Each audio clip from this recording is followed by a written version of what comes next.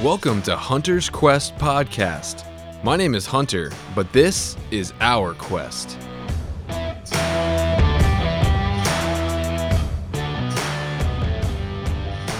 Well, what's up, guys? Welcome to the Hunter's Quest Podcast.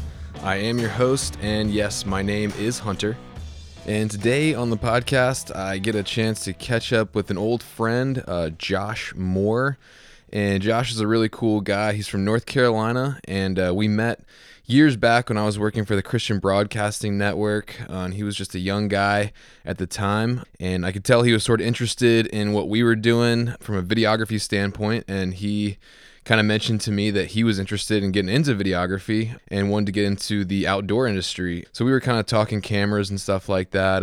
But anyway, he had a dream to get into that industry, and as you guys know, it can be a pretty tough competitive industry to get into, but he had that dream and he went for it and he stuck after it even when things got hard, and he kept plugging away at it.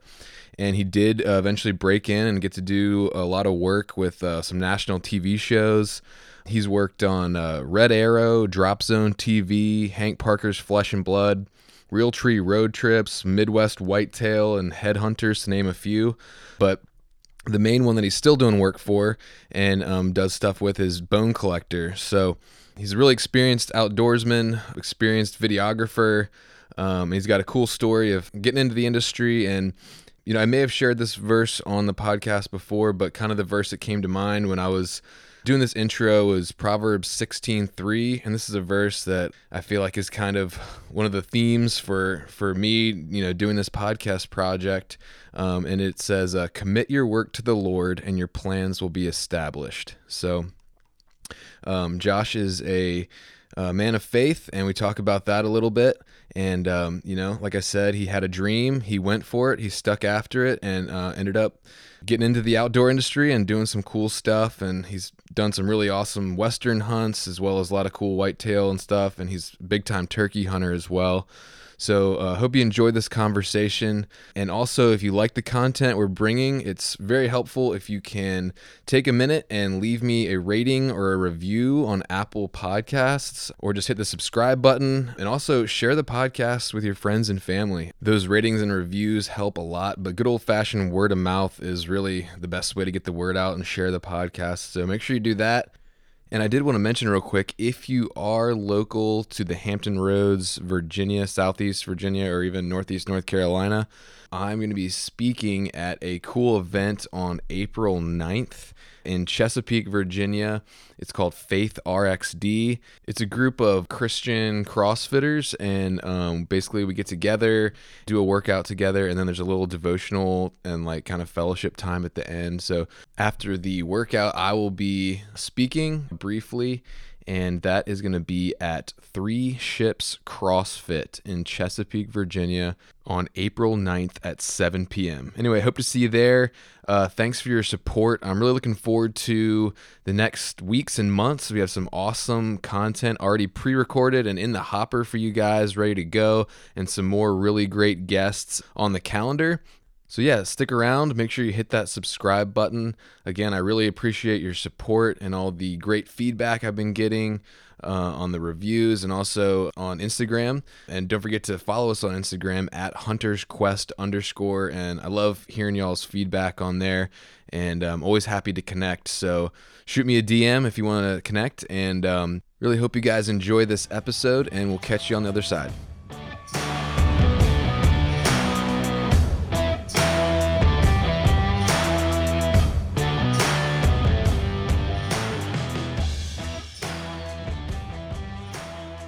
Welcome to the Hunter's Quest podcast. This is your host, Hunter, and I'm here with an old friend I met a long time ago, Josh Moore. On Instagram bio, it says farmer, hunter, pilot, and pro freelance photographer and videographer. But yeah, man, you had this kind of dream, and I kind of followed you on Instagram and Facebook and whatever, and saw that you were doing it, man. You were, achieving your dreams, and I thought it was really cool that you had a dream to get into the outdoor industry and filming and stuff, and you're doing it. So that's awesome, man. It was it's been I've been blessed, been able to see a lot of cool places and meet a lot of cool people. So Yeah. definitely blessed. Yeah, for sure, man. Well, you did what I've heard called before taking a moonshot, which is you had this kind of big, some people might even say crazy dream, but you knew what you wanted and you just went for it and you were persistent and it paid off. So, what was that journey like, man?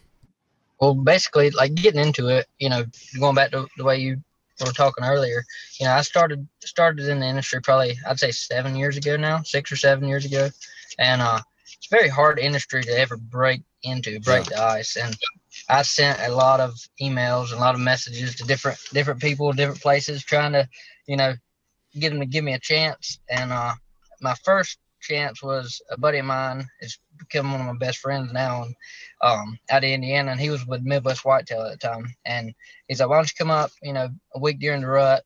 I'll kind of teach you some ins and outs." And that was the first time I'd ever sat in a lock-on tree stand. First time I'd ever used a camera on an arm Uh in a huh. tree, and that was, I think, I want to say maybe might have been longer than that. That's 2012, so it's Yeah. 2021 now. Eight Dang, years. Yeah.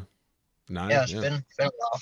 And so that kind of sparked a fire under me. The next year, I bought my own equipment, Did y'all get and then any still action on that first trip? Did you get any action? on on that first hunt, we killed a couple does, but no bucks. Okay. So, but I was just pumped to be up there, Yeah. and it was all different to me. I left or drove up there, and I remember driving. It was in Indiana. I drove up there, and my mom's like, "You got to stop halfway. You can't drive, 10 hours in one sit." Now, I just got back this past year from Colorado, drove 33 hours in one sit. But 33. mom, that was yeah, that was a good ride. But Dang, man. but it, but anyway, so and then after that, I started continuing, to reach out and just videoing anytime I could. If I was hunting, I'd video and I'd try to find buddies that, hey, let me sit in a tree stand with you and film you shoot a deer or shoot a squirrel or something. Yeah. And the first the first break I got with the outdoor national show was through another good friend of mine now. His name is John Tate, and he used to work with Realtree and he left Realtree and started a production company, and he was producing Dropzone Television and Hank Parker's Flesh and Blood at the time. And he brought me up, sat down, had an interview with him, and started working for them, and did a couple trips with Dropzone. And then that following spring, started working with Hank Parker and his son Billy, and I traveled with them for about 2 years, pretty much kind of not necessarily full time, but I was one of their main camera guys. Yeah. And once you ever get into the industry and kind of get a name for yourself and do good work, it kind of snowballs. You have people call, and now I turn down a whole lot more than I do, but I work with Bone Collector and Drop Zone still. That's two of the main shows that I'll do stuff with. And Nice. like I said, I got married and slowed down a little bit. I try to use my travel days for myself to hunt, Yeah. and not so much filming, but I also video weddings too. And that's, hunting's great and all, and I love hunting, and I still enjoy filming. But if you're going to make any money videoing, it's definitely going to be in the wedding industry. There's some money in that. Yeah, I know a couple friends from CBN that have really made a lot with the wedding stuff. I mean, and it's consistent business too. So, Yeah. well, Well, unless it's COVID time. yeah, that's true. So, before you got that first kind of shot with that one guy that called you up to come film when you shot the does, like, were you practicing a lot, like at home on your own, or that kind of thing, And or? so so I always had a passion for photography, and like I took photography in high school, took AP photography and some other things, and I just I didn't have any idea on video. I just knew I wanted to be in the hunting industry, and unless you had a lot of money or you were somebody, it was tough to get in there. So I was like, Mm-hmm. well, I was good with a camera, so hey, why not try to get in that way, and and that was kind of what started that. But as far as the filming aspect of it, watched a lot of hunting shows, and working in the industry has kind of ruined that a little bit for me, Yeah. just because there's so much that is, after the fact. Oh, yeah. I still enjoy watching it more so for the ideas and the creativity of other videographers and producers and things. But as but that was the only, I guess you would say, practice, or that I had before going out there that first time Yeah. and sitting in a tree, other than just hunting. And so Cool. So when you said you were like that, I think you said for like 2 years, you were like basically full time with one of those outfits. Like, what was that kind of like? Like, what was the, in a nutshell, what was that year like, or 2 years? Well, so I'd say probably my busiest year I ever had filming was 2016. And from basically September to December, I was home maybe 10 days. I'd leave on one trip and go on the next. And during that time, that was with Hank Parker's Flesh and Blood, Dropzone, Red Arrow TV. I feel like there was another one I'm probably forgetting. Yeah. But I'd get home on one trip, and being a freelance guy at the time, you might get a call on a Monday and say, "Hey, are you available Friday through next, for the next 5 days?" And I was single, just wanting to be anywhere I could, Sure. and eating it up. And so I would take about whatever come along. And Yeah, of so course. I'd say 16 was probably my busiest year with that. And then I killed elk that year in New Mexico. That was the first Oh, big nice. game hunt I ever did on my own. So that was pretty cool too. Yeah, I want to hear about that too. What like before we get there, like how long did it take to kind of get your foot in the door and stuff like that? So that so the first opportunity I ever had, going back to my buddy Casey Jones now, and so I was just I was on Facebook and looking up different. This was back when Facebook was a little bit cooler then, and had people you may know or pages you might like to follow, and I was just following anything I could hunting wise. And he had a little a web show along with Midwest Whitetail. It's called Acorn Ridge Outdoors. And it popped up on my thing, and I sent him a Facebook message, and that's how all that started. And that all happened, I'd say, within the year of me wanting to try it. And then it took probably, I'd say, 2 years before I ever had a break with Outdoor Channel or a national show. I bought my equipment the next year, and then the first trip I went on was 2 days after Christmas in 15, maybe. I think it was 15. No, it was 14. So it's Christmas 14. So it's the beginning of the year of 15. And so it was 2 years from 2012 to the end of 14 before I ever had a national show. And we went to, I think it was Nebraska, on a deer hunt. And I was with Scott Zipadelli, which is there in the NASCAR, Greg Zipadelli's brother. Mm-hmm. And he killed a big 8-point, and I seen the biggest doe I've ever seen in my life. That was the first big out of state hunt that I'd been on other than Indiana. And this doe, I kid you not, dude, was 200 pounds. It comes out, you're like out there, coming from North Carolina, a big doe here is like 90 pounds. Yeah. A fawn out there is 90 pounds, a yearling. Dang. And so doe comes out, you're like, oh, that's a buck. Oh, it must already shed its horns. No, it's a doe. So, Oh, that's cool, man. but And I know you come from a Christian household and stuff, but when did you get saved? Like, or did you have a time when you got kind of saved as an adult? yeah, so that's a tough question. Like, that was one thing, I always battled with growing up a little bit. I was a preacher's kid, so I had that persona of preacher's kids are the worst. I was not a bad kid though, so just for the record. For the record. But yeah, but growing up, church doors were open, we were there, and I always heard other people's these stories of this life-changing moment, or this time that they had with God that just changed them forever. And I don't know if I've ever had that. I've had a lot of moments where I knew that was that it was involved, but I guess being there all the time, or growing up in such a strong Christian household, I always wondered, well, when am I going to have that? But looking back now, there's been times where I could definitely see he was at work in my life. Yeah. So that's growing up that way versus different ways. It's kind of a, I don't know, double-edged sword, and so to speak. But No, I hear you. You can kind of get to the place where you hear it so much from your time you're so young that it doesn't have the same impact. yep, And I've had that yep, same kind of journey of like, I got saved as a kid, but then like I walked away and then I got like saved again when I was like an yep. adult, you know? Exactly, and that's kind of, we all, nobody's perfect. We all fall short. Sure.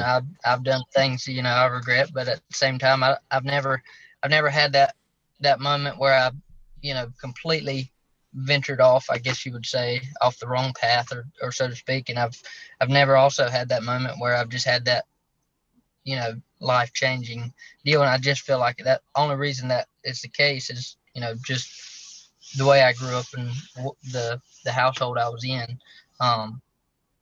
It, yeah. So. Yeah. Would you say that your faith is part of your day-to-day life now at this point? Yeah. Definitely being a farmer, you pray a whole lot. Yeah.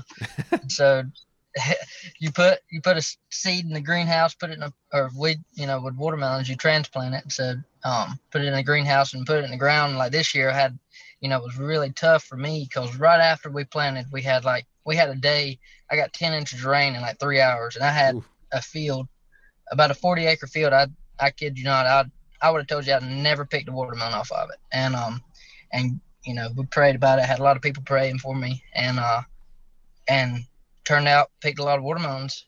Never, I had people tell me, this field might as well dist it in, and I might have lost 2 acres off that whole 40 acres. So that was pretty awesome. Nice. So do you have like your own pieces of land that you farm by yourself or something now, or? Yes. So, and Dad actually sold his business. Oh, okay.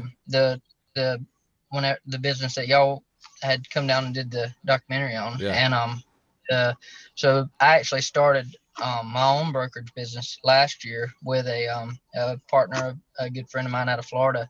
And so I've grown melons since 2011 on my own, as far as farming goes.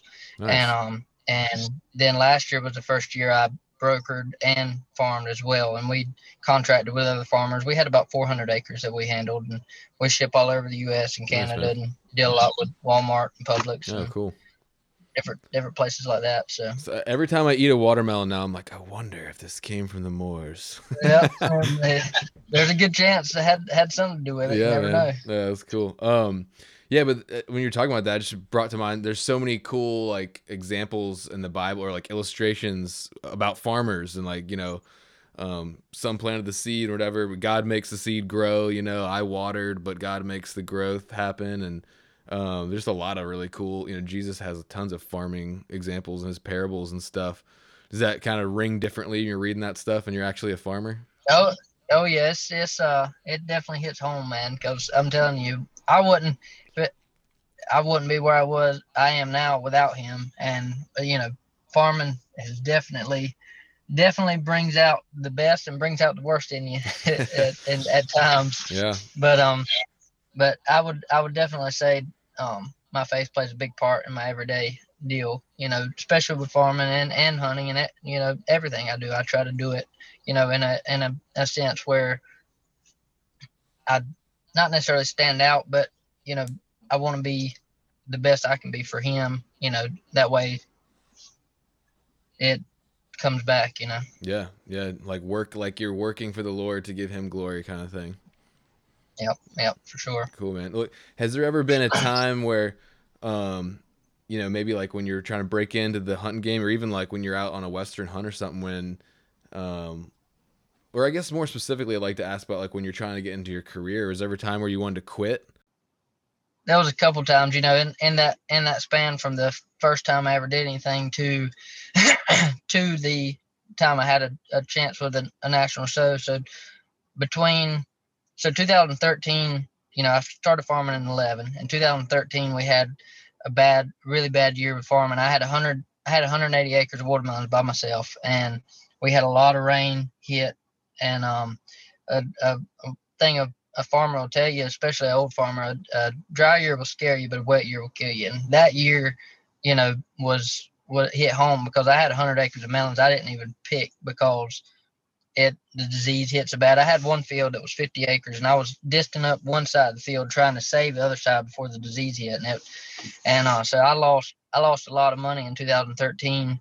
Being 21 years old, losing that kind of money, that makes you think a lot about life and a lot about, different things.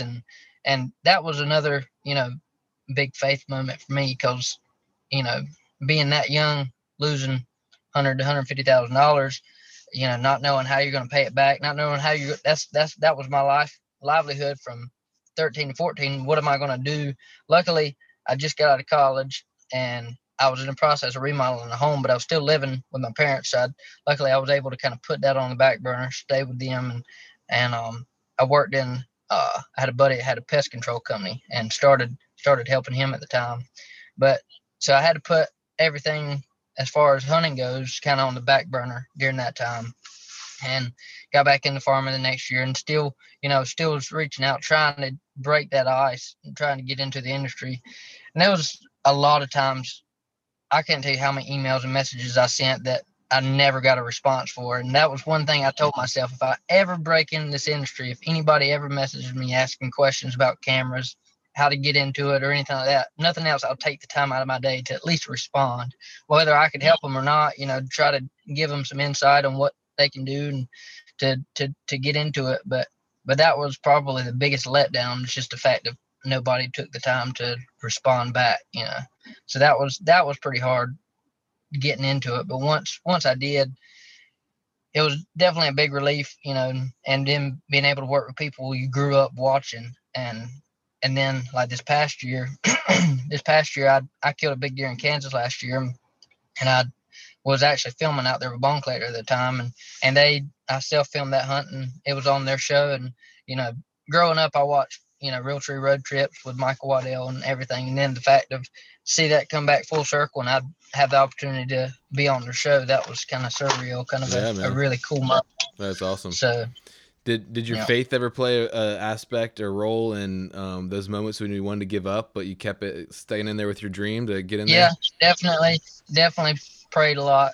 Going back to the the farming aspect and the video aspect, just asking God to, is this what I'm supposed to do? Is this, will I ever get a chance to get into it? Or will I ever get a chance to prove myself or be able to do that?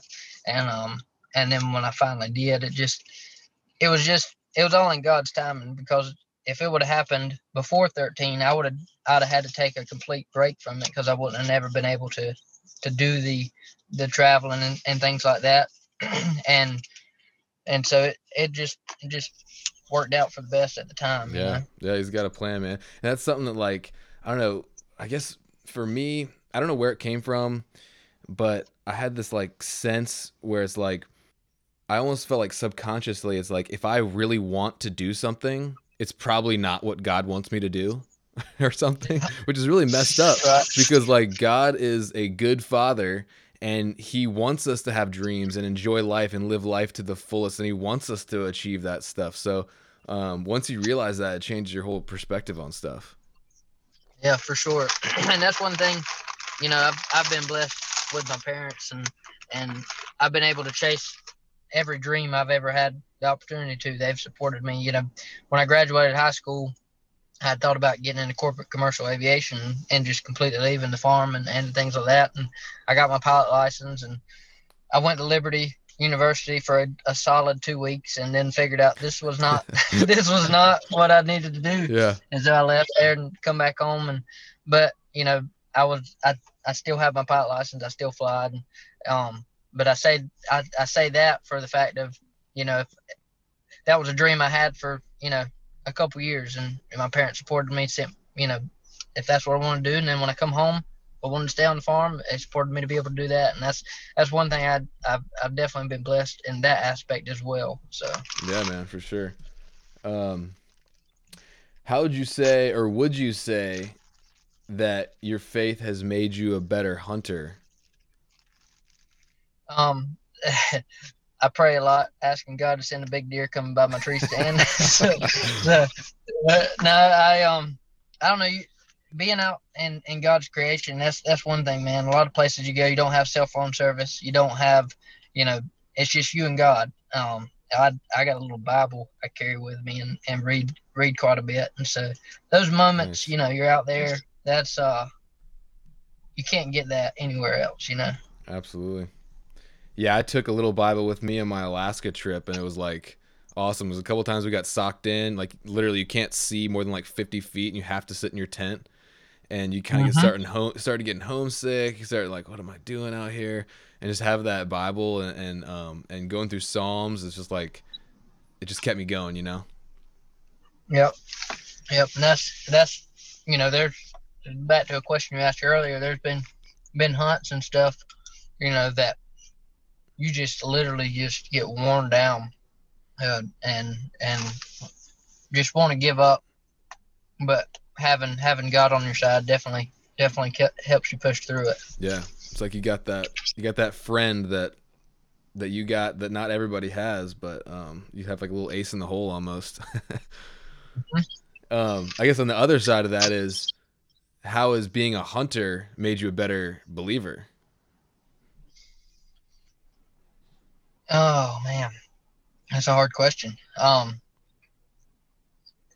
Just as far as being a hunter, you know, what I've been blessed to be able to see places that most people will never see in their life, and go places and do things as that deals with hunting. Just being 10 miles in the woods, and whether you're hunting a deer, an elk, or whatever it is, you know, and being in God's creation where people don't see every day the beauty of that, it just really makes you understand, there is a God. There's people that question it every day, but I mean, that's just kind of solidifies things in my mind, that just being able to see that creation, that beauty and everything is, from a hunter standpoint, you know, definitely helps my faith in things.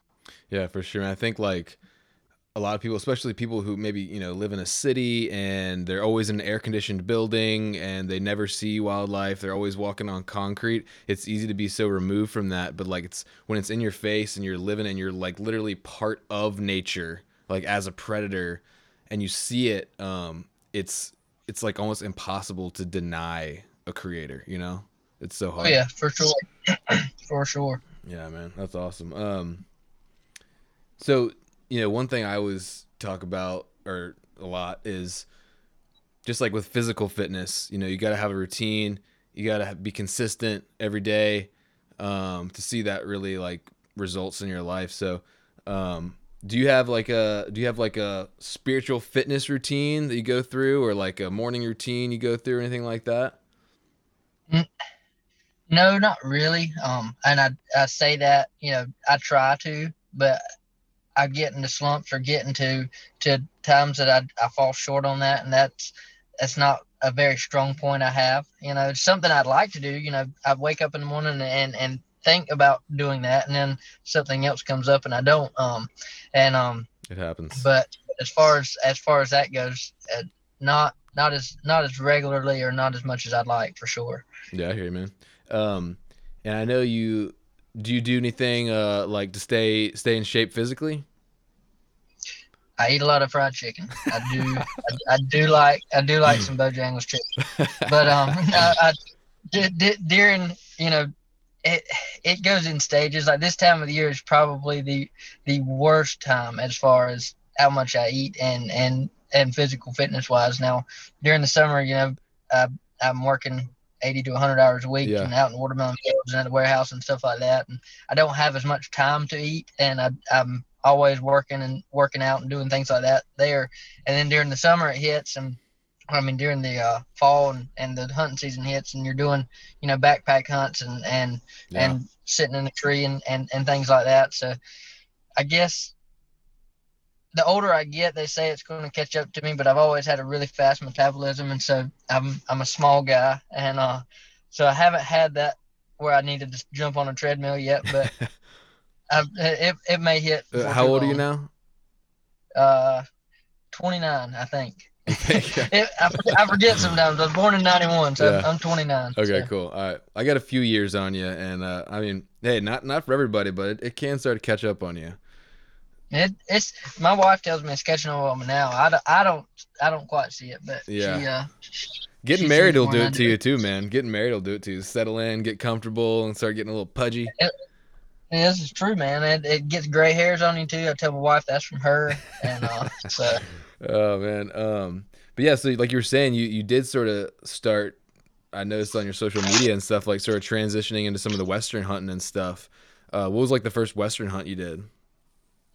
the first ever Western hunt I did. I'm trying to think back, I think it was an elk hunt in Montana, and I was with my buddy Casey, Nice. and we were in Missouri River Breaks.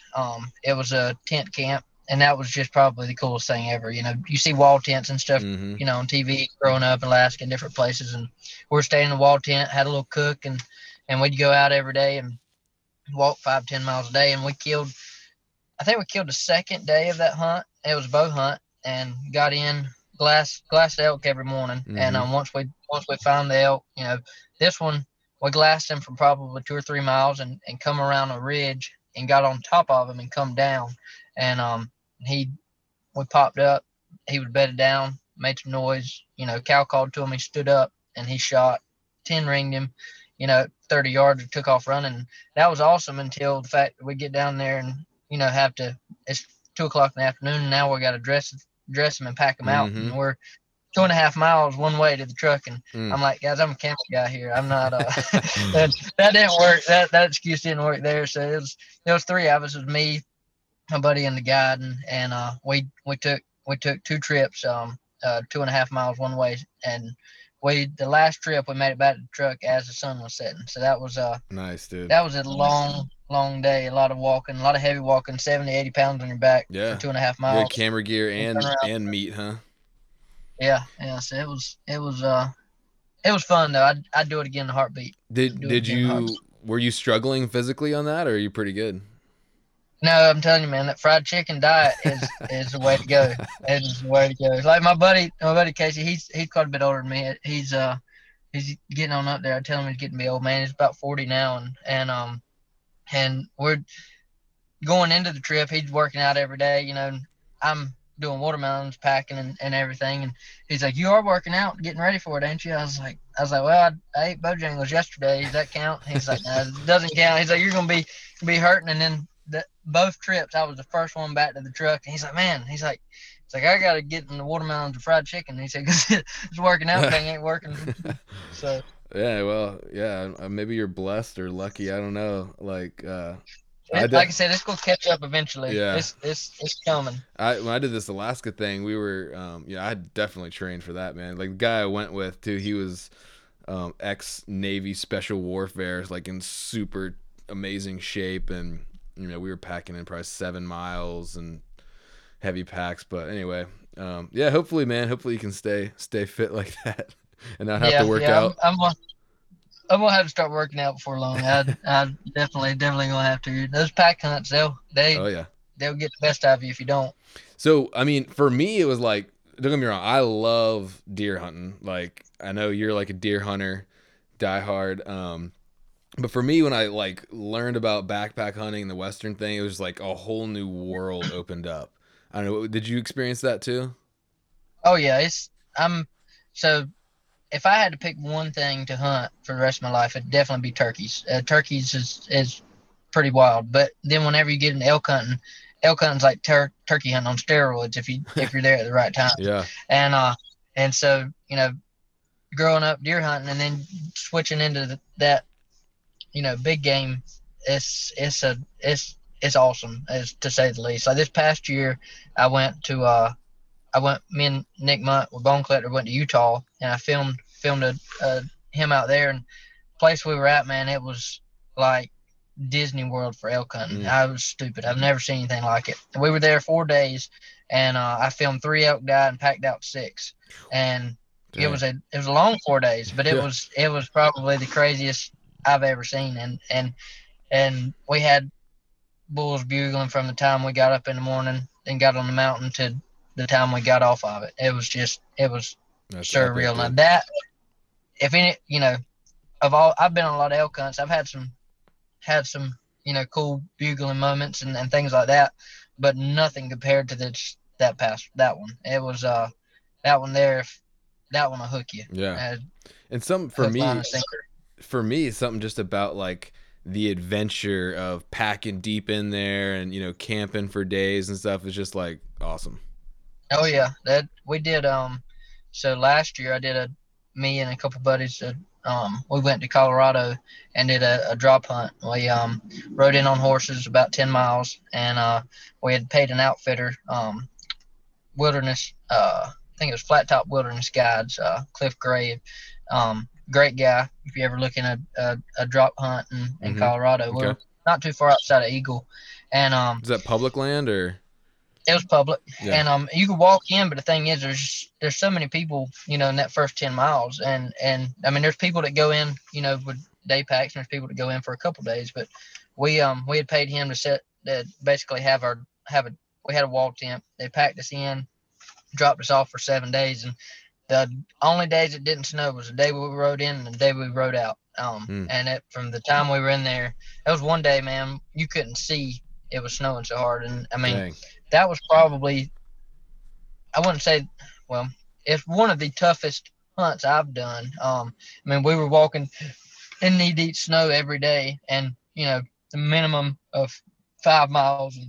And it was one day I walked 12, and the highest elevation I hit was like 10.5. And so our camp was about 8,600, and so it was, a lot of walking, and we had a mule deer tag and an elk tag, and we saw a lot of mule deer. I actually sat on one on the second day in a blizzard. I sat on him for 3 hours. He was bedded on the side of a mountain. I glassed him, and got within about 200 yards of him, and it was like an open meadow, and I couldn't get in closer, and just could not see how big he was. And the guy told us, he's like, there's good mule deer up here. He's like 150 to 160, is kind of a solid deer, but there's big ones up here. And I just I didn't know anything about mule deer. I've never been hunting for them until last year. And I had this one, he was a nice deer and would not stand up. He'd stand up, shake the snow off of him, and sit back down. And it got to the point I got so cold sitting there. I was like, all right, it's now or never. And every other deer we'd seen, kind of bump off and look back at you, try to figure out what you are, because we're 10 miles in the wilderness, and they don't, really know what humans look like, so to speak. And so I was like, I'll just bump this deer. He'll run up the hill a little bit, and then I can get a shot, if he's a good one. So I started walking across that meadow real slow, and that joker stood up and never checked up, went straight up the hill all the way out.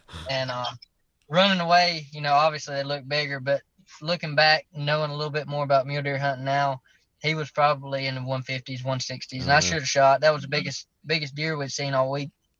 And then I ended up killing a 5x5 on the fourth day. Yeah. And that was the only elk any of us had seen all week. That was the one that I. So yeah, I remember it was a fun hunt. I remember I saw those pictures from that hunt on Instagram, and I was like, "Oh man, that's awesome!" I think I was asking you questions about it and stuff because that looked really cool. It was like work, man. Because I mean, we had to walk down about 200 feet to the creek to get water, for cooking, to brush our teeth every morning, drink. I mean, any of that. And then we had to chop wood every day for our fire.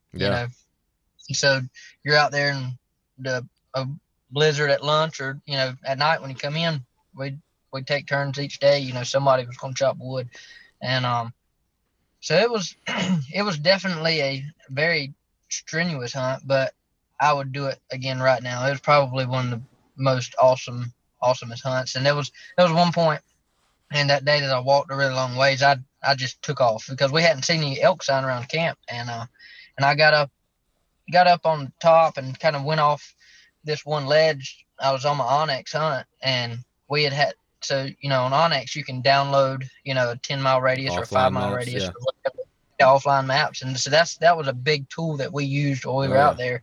And anybody that does a hunt like that, I would definitely recommend they get that. Absolutely.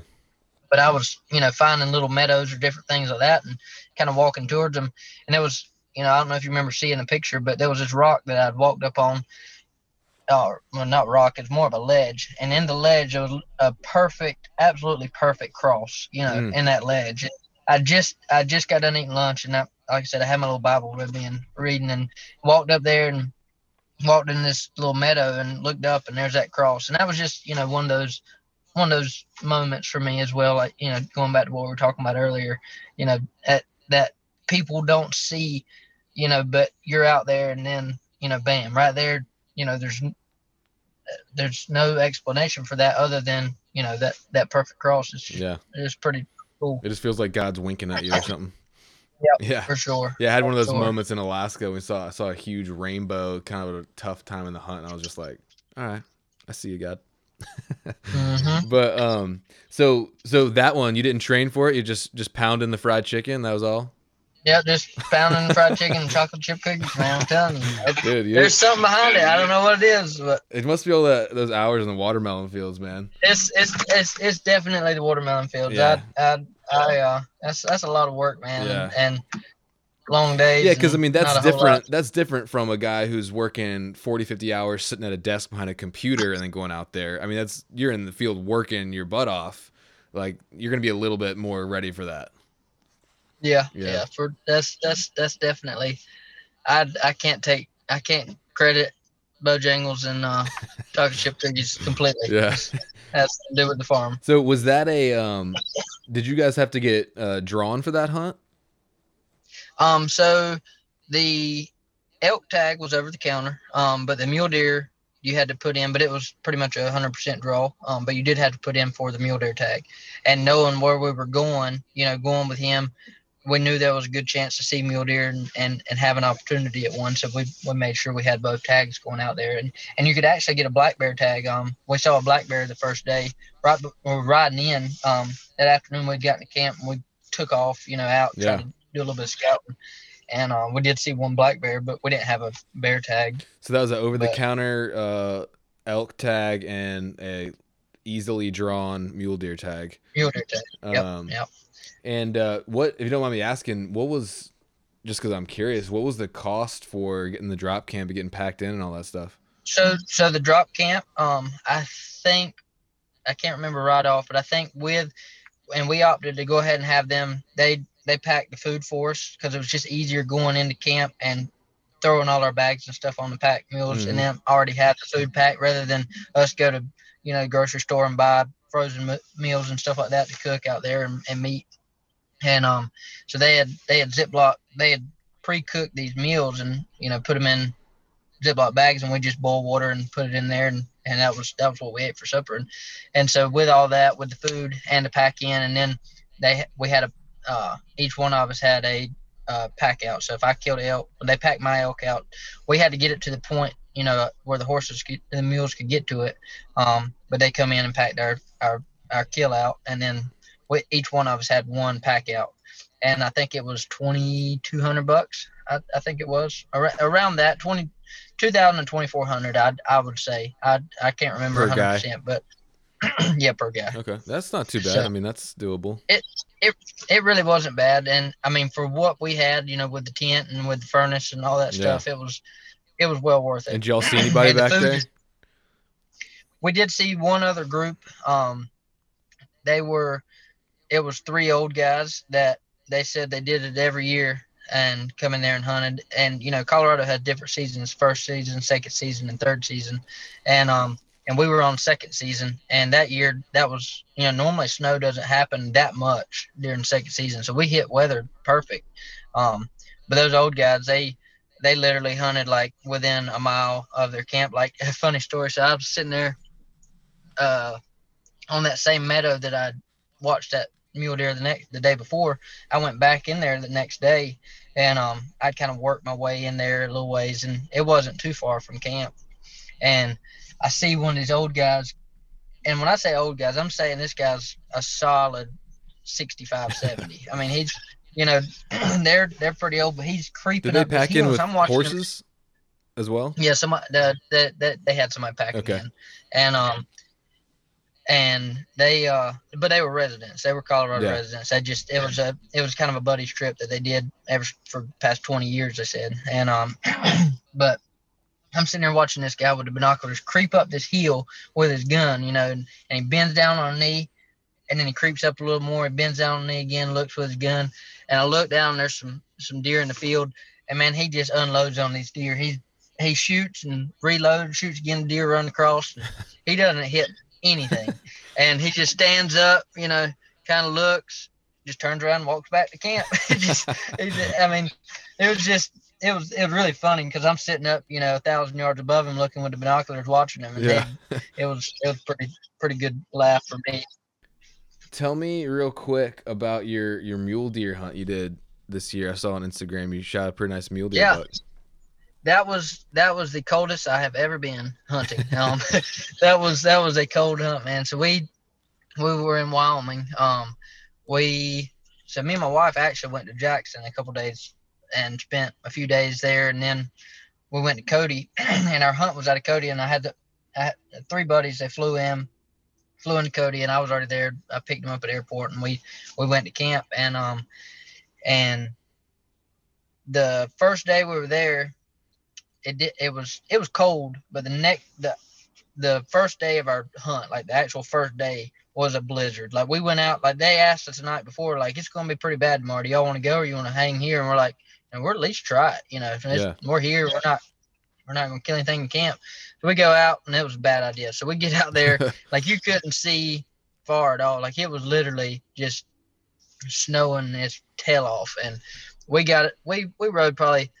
So we get out of the horse trailer, and our guide, it was me. It was two people and a guide, and he's like, "We're gonna cross this river right here. It's not that bad, And then after we cross it, he's telling us a story about, one time he crossed it and there was a big sheet of ice and hit his mule, and the mule went under water. And I'm Ooh. like, we got to cross back across that here in a little while. and and we got in about 2 miles, and we sat for a little while, and it just kept snowing harder and harder. And he's like, y'all want to stay out here or you want to go back? And at this point, we're like, yeah, let's head back. And so we go back in. The rest of the day, we just hang out at camp and sit by the fire and watch it snow. And the next day, it was, when we left camp, it was, I think, -10, and we're going up. So we're getting into higher elevation. So obviously it's colder. And we get up there, and we go to the same trailhead, and we're crossing this river, and this time there's a lot of ice in it. And I'm just like, man, that was probably the most nerve-wracking part, was crossing that river on these horses. And I'm not a cowboy. I got my cowboy card that week, but I'm not a cowboy. I don't ride horses a lot. And so we cross the river, go over there, and that morning there, dude, I had a Numa heated vest on. I had plenty of warm clothes, waterproof KUIU and everything. I was good, but I was cold. And there was one point I thought I was gonna have to tell him, we're just gonna have to stop and make a fire. Like we'd get off and walk the horses a little while, to try to warm up and then keep riding. And we rode in some places that I would not have ridden if it wasn't for the guy in front of me. Like I'm looking down, and like if this horse loses his foot, I'm a goner. Like I am done. That's awesome. And we get in there, and we glassing this hillside. We see, and right before that, we seen some sheep hunters. They come by us, and they kind of went on another area, and we get in this big valley, and we see a real nice buck, and he's probably 1,000 yards away. So we try to make a move, get closer. We get over there, can't find him, don't know where he went, and we're sitting there. By this time, it's probably about 11:30, and so we're getting hungry. So we go make a fire and sit there and eat. And I actually caught one of my boots on fire because I was so cold. I was trying to warm my toes up. Yeah. But right after we sat there for about an hour, ate lunch, talked, hung out. It started to warm up a little bit. We get on our horses to leave our fire, go over the ridge, maybe 400 yards, and look, and there's 2 does and a buck right here to our left. And the guide said, that's a pretty good one. He bounds over the hill. The deer did. And so we hop off the horses real quick, grab the rifles, and me and my buddy take off running 100 yards down this hill in knee-deep snow and kind of slide to a stop. And the deer's coming up to another ridge. He's about 250, 300 yards away. And I told my buddy Jeremy, I was like, dude, I'd already told him I wanted him to shoot first, and I was like, shoot him. Guys keep saying shoot him, shoot him. Deer's kind of walking kind of towards us, kind of looking, and they don't really know what we are.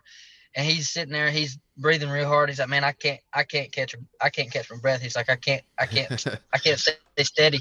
He's like, if you like him, shoot him. And I mean, I'd already had my safety off. I was ready. I was locked in. I was just waiting for him to say it. And he said that, and I shot, and a deer, I mean, he went maybe 50 yards, and we get over there, and that was a really, really awesome moment, because he was a solid deer. He scored 160 and some change. So nice.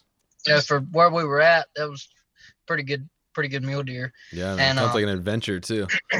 It was awesome. 5 days on a horse in Wyoming, basically on the skirts of Yellowstone. And we seen moose, we seen elk. We've seen everything.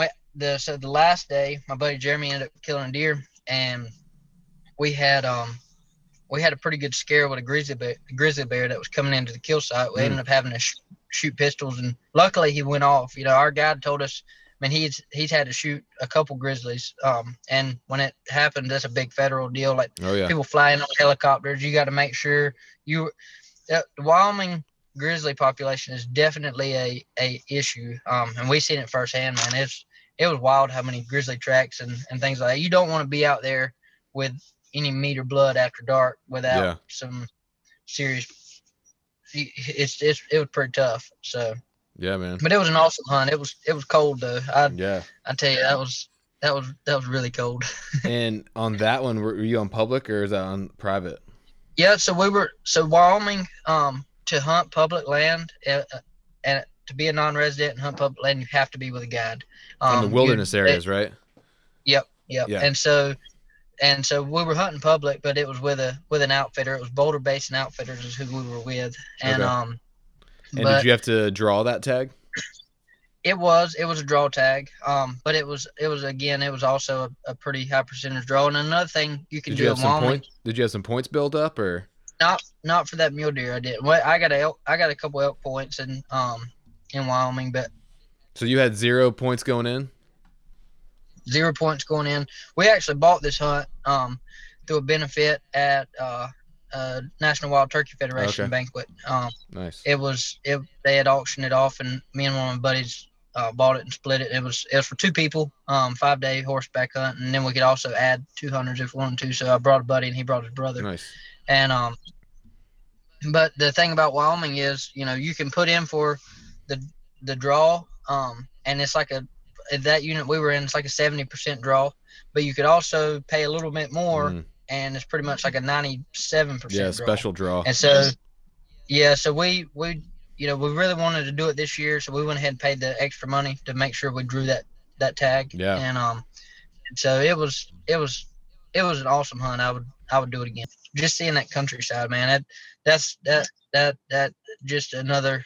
My buddy Jeremy has never done any kind of out of state hunt or ever been out west or whatever. And the first day we're riding horses, in the snow and beside this big mountain. He's like, if we don't do anything else this whole trip, he's like, this 1 hour we're into it has been worth every penny, just because it's just stuff, like I said, that the average everyday person would never see, and it's just that adventure. It's kind of a surreal. Yeah, exactly.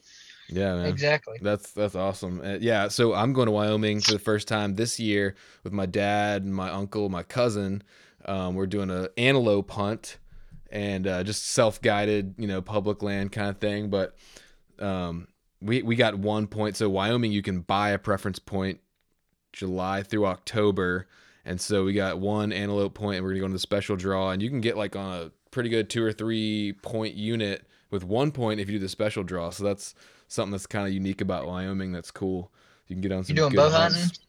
No, we're gonna do rifle. Yeah, that's we're gonna do rifle. Those antelope, man. I've chased them. I'm gonna get my revenge one day, man. They are tough little jokers. Yeah, God, I've heard. So that's really cool, man. That sounds like an awesome adventure, and like it's the kind of thing that I think every man, every hunter like needs to experience. Maybe it's not realistic to do it every year, but every couple years, whatever you can swing, like, or even if it's just once, but you owe it to yourself to get out there and do this kind of stuff, man, just to see God's country. I tell my friend, I got people ask me all the time, like, about the out of state hunts and things like that. And I tell people, if I had to pick between hunting at home and hunting out of state, I'd pick out of state every time. Even if I just did one hunt a year, Mm-hmm. it's worth doing that and seeing the countryside. And with elk meat, I've killed 2 elk, and that's all me and my wife eat. I will do an elk hunt every couple of years just for the meat. I mean, Absolutely. I don't buy any beef hamburger. We'll buy beef steaks, but as far as hamburger and things like that, it's all straight elk. I mean, it's so good, dude. Oh To yeah. me, I got a little cousin, and he always comes over, and we hunt together a lot. And anytime he spends the night, you're gonna cook me an elk burger tonight, and to me, it's way better than beef. Yeah. Yeah, me and my family, we've switched to, like, I would say 95% venison as opposed to like beef from the store. Like, we're Mm-hmm. almost all year completely just eat deer meat. But and you kind of already answered this, but just real quick, what would you say to an Eastern guy who wants to get into Western hunting or is thinking about it but is kind of intimidated or whatever? What would you say to that guy? Do it. I mean, don't hold. I mean, save some money, put some money aside, and figure out what you want to hunt. If it's whitetail or elk or mule deer, and do your research on the outfitter. There's a lot of great outfitters out there, but for every great outfitter, there's 3 bad outfitters. I mean, it's definitely do your research, talk to references, find out. Make sure they are going to be doing what they say they're doing. Make sure those pictures they're showing you really are from their place. And Yeah. and but it's definitely worth doing, man. I tell Yeah. you, I would tell anybody to take the time, take the money, and do it, and they won't regret it. They'll do it they'll try to do it every year once they do it once. Yeah, I found that out. And it's doable, DIY too, even if you can't afford the cash for an outfitter. It is harder. You might have a little lower success rate. Like, I ate some tag soup this year, but you can do DIY trips as well. Dude, there's great public land in a Yeah. lot of places. I mean, and some of these outfitters, especially out west, they hunt public land. You're hunting public land, and you're just paying for somebody that's done the scouting Right. or done the legwork for you, which is somebody that's limited time. If you got extra vacation days and things like that, the public route is a good way to go. But don't expect to go out there the first year and kill something. You might get Yeah. lucky, but the first time you go out, the first 5 days you're out there, that's going to be a learning experience, a Oh, yeah. scouting mission. Find out where the hunt's going to be at, what's going to be good. The first tree you put on, you might have a 150 walk by, you might not see a deer. Yeah. But that's the thing about hunting the public. Yeah. And then too, with the Western game, that a lot of people don't realize it. I mean, I know you talked about it earlier. It's the point system. The point system intimidates me as well. I got a good friend, Casey, that he helps me. He's got reminders on basically every Yeah. state, for points, and helps me put in for my stuff, and I've got points in Wyoming, Iowa for whitetail, Montana for elk, and different places. Yeah. And learn that point system. Sign up for. There's a lot of different apps and programs that Yeah. Go Hunt or Hunting Fool. Go Hunt is both of the Hunting Fool. Both of those are great Tools. programs that can help you get into the big game and get into putting in for these points and these draws. And if you got kids that you think might like to hunt, these places like Utah and the places that take 20 years to draw a tag, my buddy Casey, he buys his kid's 10 now. He's been buying it since he was 5. So by the time he turns 20 years old, he'll have a awesome elk hunt somewhere, draw a great unit. And people like me and you that just started buying points and things like that, we won't get experience until we're 50, Yeah. But yeah, I mean, just go ahead and start. Like, don't let it intimidate you. Jump in. It is confusing sometimes, but there are tools out there. I'm willing to help too. But you owe it to yourself to start and to figure it out. It is doable. Like they say, the best time to plant a tree was 20 years ago. The second best time is right now. So Yep. just Yep. get in there. That is definitely good advice on that one. Yeah. And with elk and, you know, as far as over the counter stuff, probably the two best states I would recommend. Colorado is a great over the counter state, and then, you know, New Mexico has landowner tags. And you can, if you do some research, you can find, you know, people that sell those landowner tags, or find outfitters that that have bought their landowner tags and are selling them that way in different units and stuff like that. You know, if you're looking to go on elk hunt next year and you got the money to do it and you want to kill a good elk, New Mexico is the way to go. If you're looking you know, just trying to get into it and you want to go on elk hunt, you know, for the experience, and there's a good chance you might kill one. There's a very good chance you'll go home empty-handed. Colorado's the way to go. You know, those two places are probably the two that, you know, I tell people, you know, if they're wanting to do something next year and next 2 years, that's what you need to look at. Yeah. And for me, I mean, I started with Wyoming and Montana because those are two states where you can just go on their website and buy points. So I got, you know, 1 point for mule deer, antelope, and elk in both Wyoming and Montana. And I'm just going to start, you know, so. And Montana, you can get some solid units in 3 to 4 years. Like the Missouri River breaks, I think, is 4 years. Yeah. And then, you know, you get on Montana, 4 to 7 years is kind of your threshold of getting into different units. Wyoming, I don't know as much about it just because I'm just starting to get into that aspect of it. But there's, it's, as far as antelope go, Wyoming is a great place in Western hunting in general. You know, Wyoming antelope is a great place to start. There's tons of antelope. You can get on a decent hunt with 1 or 0 even points, and the success rates are pretty high for that. So that's kind of what I'm starting. My first DIY, like, you know, kind of self-guided thing is going to be this fall, Wyoming antelope. So I wanted to ask you too. Well, go ahead. Montana's a good antelope. Oh, yeah. If you're trying to, you know, just a cheap Western, just getting into the Western hunting, Montana, you can get a tag and get into a hunt for $1,000 to $1,500 and have a pretty good chance of killing one. Yeah, man. So almost done. I wanted to ask you 2 more just like gear questions real quick. Is there like 3 or 4 or 5 whatever like pieces of gear for Western hunting that you just like love and recommend? I've always been a big Realtree guy. I still am. That's basically all I wear for whitetail. But going out Western, especially places like when I was in Wyoming with the snow in Colorado, is spend your money, buy you some good KUIU. You know, I've got some Sitka stuff, but the KUIU stuff, man, I'm telling you, it's night and day compared to, you know, some of these different clothing companies that you get into. I got a pair of Talus, I think it's Talus Pro pants. They're, you know, waterproof. They got knee pads, are waterproof, you know, on the butt and on the legs, and I've got 2 pairs of those, and they're by far the best pants I've spent my money on. Another thing is, you know, a good pair of gaiters, boot gaiters. I think the Yukon Pros is what I want to say it is. They're also KUIU. Whenever you're in the snow, walking through creeks, walking through water, they're a definite must.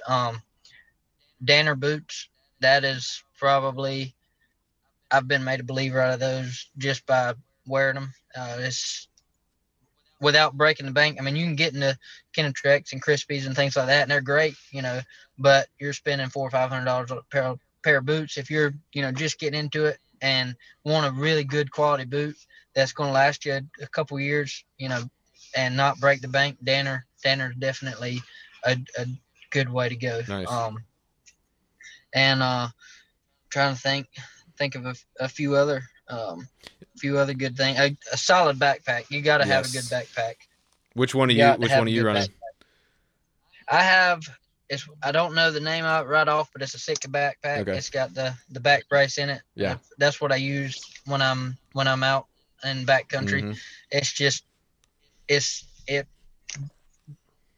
puts the weight where you need it at. It's not going to kill your back, and also that the backpack, the frame, you know, is great whenever you're packing. If you have to throw meat in your backpack, if you get into that position, or I've used it, you know, as a shooting rest. I don't carry shooting sticks with me. You know, I'll lay down prone or throw up my backpack and shoot off my backpack, things like that, and or my knee. And so that's I would definitely recommend getting something with a brace or a frame in it.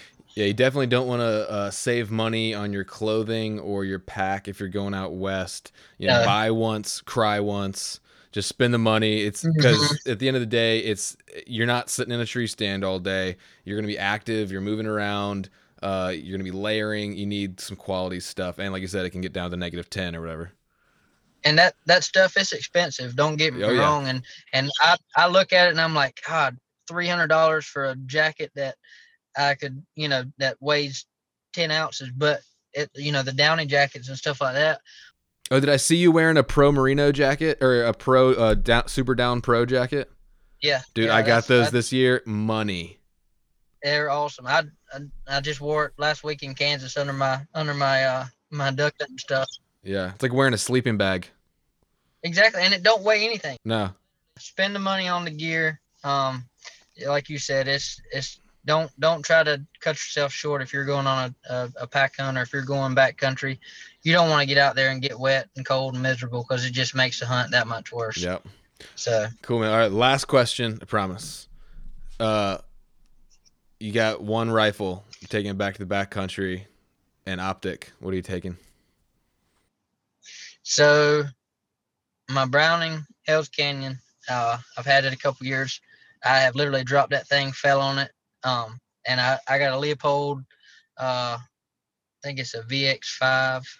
Between those two right there, man, it without getting into Swarovski optics or something, on up there, I've really enjoyed Leopold. Vortex is solid too.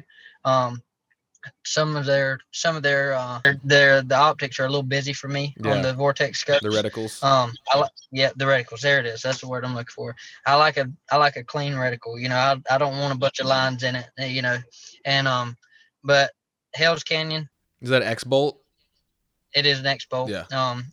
That line of rifle is probably by far the best I've ever shot. What cartridge? So the one that I carried on my big game hunts is 7mm. And I'd rather have something a little bit more power behind it. It does drop a little bit, but I shoot the hunter, the precision hunter, Hornady ammo, the 162 grain, and dude, they're great. That ammo was actually built for match shooting turned into hunting. Yeah. So like the hunt we were just on in Utah, we were actually there with Hornady ammunition, and that's their main bullet they push for hunting now. That, and it's a great solid shooting. You're not going to lose the altitude or the you're not going to lose the drop and everything that you would on the other ammo. And but it's that's probably my two, Leopold and Browning. I saw you running did you have a Kimber Mountain Ascent in one picture I saw? Yeah. So that's my buddy Casey's gun. So funny story, the deer I killed in Indiana this year, I was bow hunting for 5 days, and the last day I ended up buying a rifle tag, and I didn't take a rifle with me because I was going to Kansas right after the bow hunt. And so I grabbed his rifle, and it was a 280 Ackley, and that's his go-to gun, and it's a very light, awesome feeling gun. But and he's got a Night Force optic. It is really, really nice. But that Leopold, is $1,500, but that Night Force you're looking $2,000 to $2,500. Yeah, man. Well, cool, man. This has been a great conversation. I loved hearing about your journey, and again, I think it's so cool how you had a dream and you just went for it, and now you're just living the life. And I appreciate your time, man. I appreciate you calling, man. I've definitely been blessed, and hope to continue doing what I love. So yeah, man. Hopefully, maybe one day we can link up for a hunt together or something. Me too. Just let me know. I'm always down to go hunting, last minute or we'll plan it. It don't matter to me. You just call me. All right, buddy. All right, cool. It's good talking to you, man. Hope everything goes well, and we'll be in touch. Sounds good, man. I appreciate it.